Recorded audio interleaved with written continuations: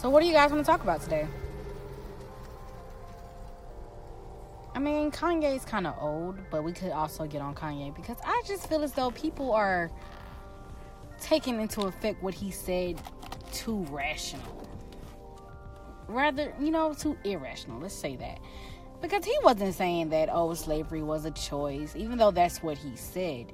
He was saying was for it to be allowed was a choice. Because thinking about it now, we ain't gonna be slaves.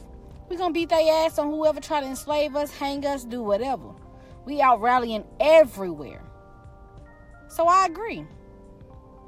But, people are thinking that he's just saying that slavery, was just what it was. No, he was saying that we were brainwashed because you're not going to brainwash us now into being slaves. That's not going to happen.